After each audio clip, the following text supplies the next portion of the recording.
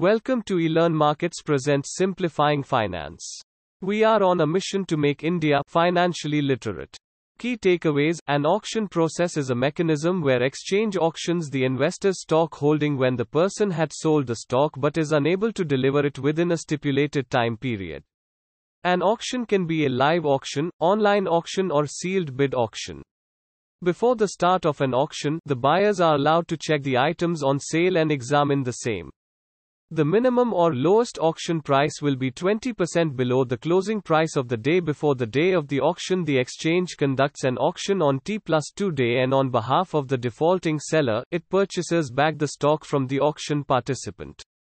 What is auction market? An auction process is a mechanism where the exchange auctions the investor's stock holding when the person had sold the stock but is unable to deliver it within a stipulated time period. This mechanism is basically a kind of penalty apart from the fees for the auction. Hence, keep a precaution that your stock doesn't go into the auction process. It takes place mostly due to an investor's carelessness. Whenever you sell shares, there's always a buyer on the other side. So when you sell shares and cannot deliver it back to the buyer for which he had already paid money, in such a scenario, the exchange calls for an auction. So your broker will try to purchase the shares in a buy-in auction market on T+2 day, and the settlement of auction shall be done on T+3 day. Holidays are not included. In case of a successful auction, the client in default, i.e. you, will have to pay the actual auction price plus brokerage plus penalty. This depends on your broker. Types of auction. 1. Live auction, also known as the live on-site auction. This type of auction is conducted in a meeting facility or room like a hotel convention facility. The interested bidders have already inspected the goods that are being auctioned. Pictures, as well as the descriptions of the items on sale, are displayed when the bidding process is officially opened. 2. Online auction. During online auctions, bidders compete on a particular product and then submit their bids online, over the internet. Internet auctions have now become an integral part of electronic commerce due to the flexibility and possibilities they provide. 3. Sealed bid auction. This type of auction is used where there are confidential bids. If the seller is considering optional terms of sale, then sealed auctions are usually chosen. Working of auction. Before the start of an auction, the buyers are allowed to check the items on sale and examine them same.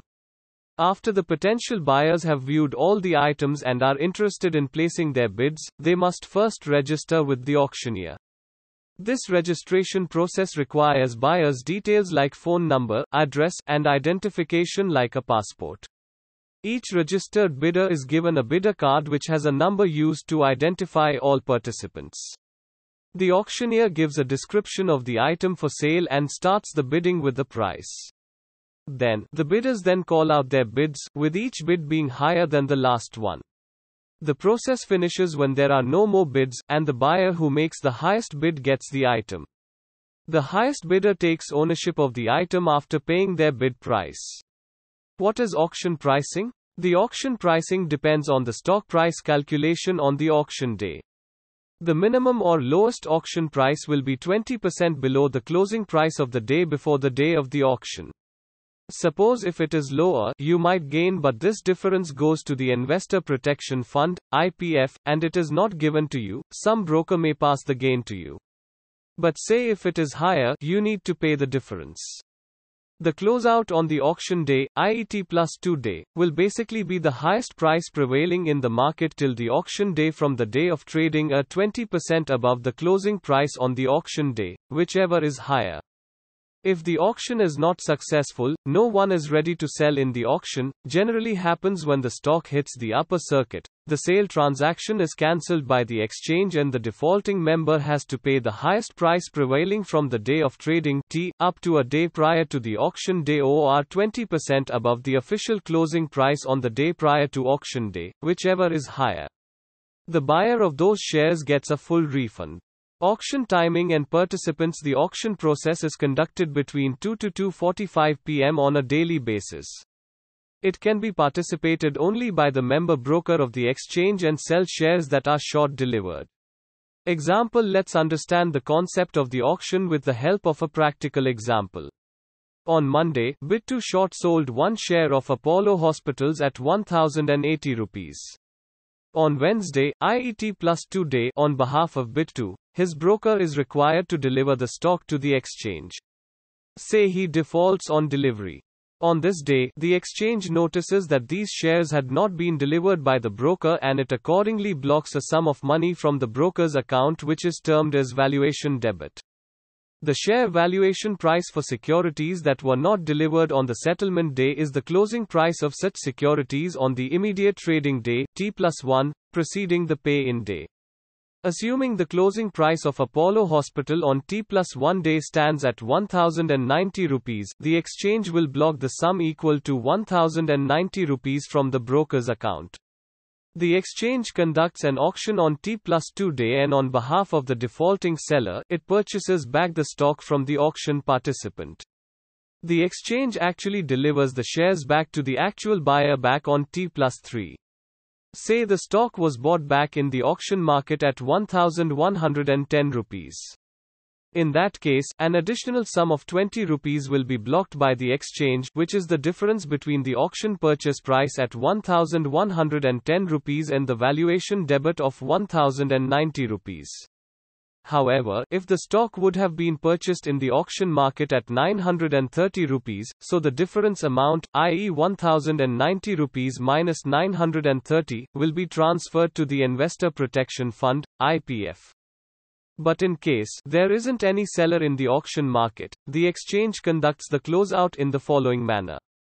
Closeout will be at the highest price prevailing in the NSE from the day of trading till the auction day at 20% above the official closing price on the auction day, whichever is higher. Now suppose the highest price from the day of trading to the auction day stands at 1120 rupees. Say the closing price on T+2 day, i.e. auction day, was 1110 rupees. So the closeout will be higher of 1120 rupees or 1332 rupees, 1110 * 120%, i.e. 1332 rupees, closeout price. In this case, the additional sum of 42 rupees will be blocked by the exchange. Can a client profit from this auction process? Suppose on T+1 day, the closing price of Apollo Hospital was 1040 rupees, this is the valuation debit, which is the closing price of the share not delivered on T+1 day x no of shares not delivered. Say the exchange bought back the share from the auction market at 1060 rupees. So presently, 1060 rupees will be debited from the broker's account and the difference of 20 rupees, the price at which you sold i.e. 1080 rupees, and the price you bought back in the auction market i.e. 1060 rupees, will be your profit. But this profit in most cases is transferred to the Investor Protection Fund, IPF. A way to avoid the problem of an auction can be online trading. When you make all the deals yourself without depending on the broker, it will be easier for you to track the stocks you bought and the stocks you hold.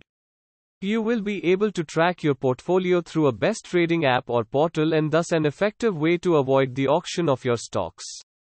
Actually, an auction process is an effective process from the buyer's point of view.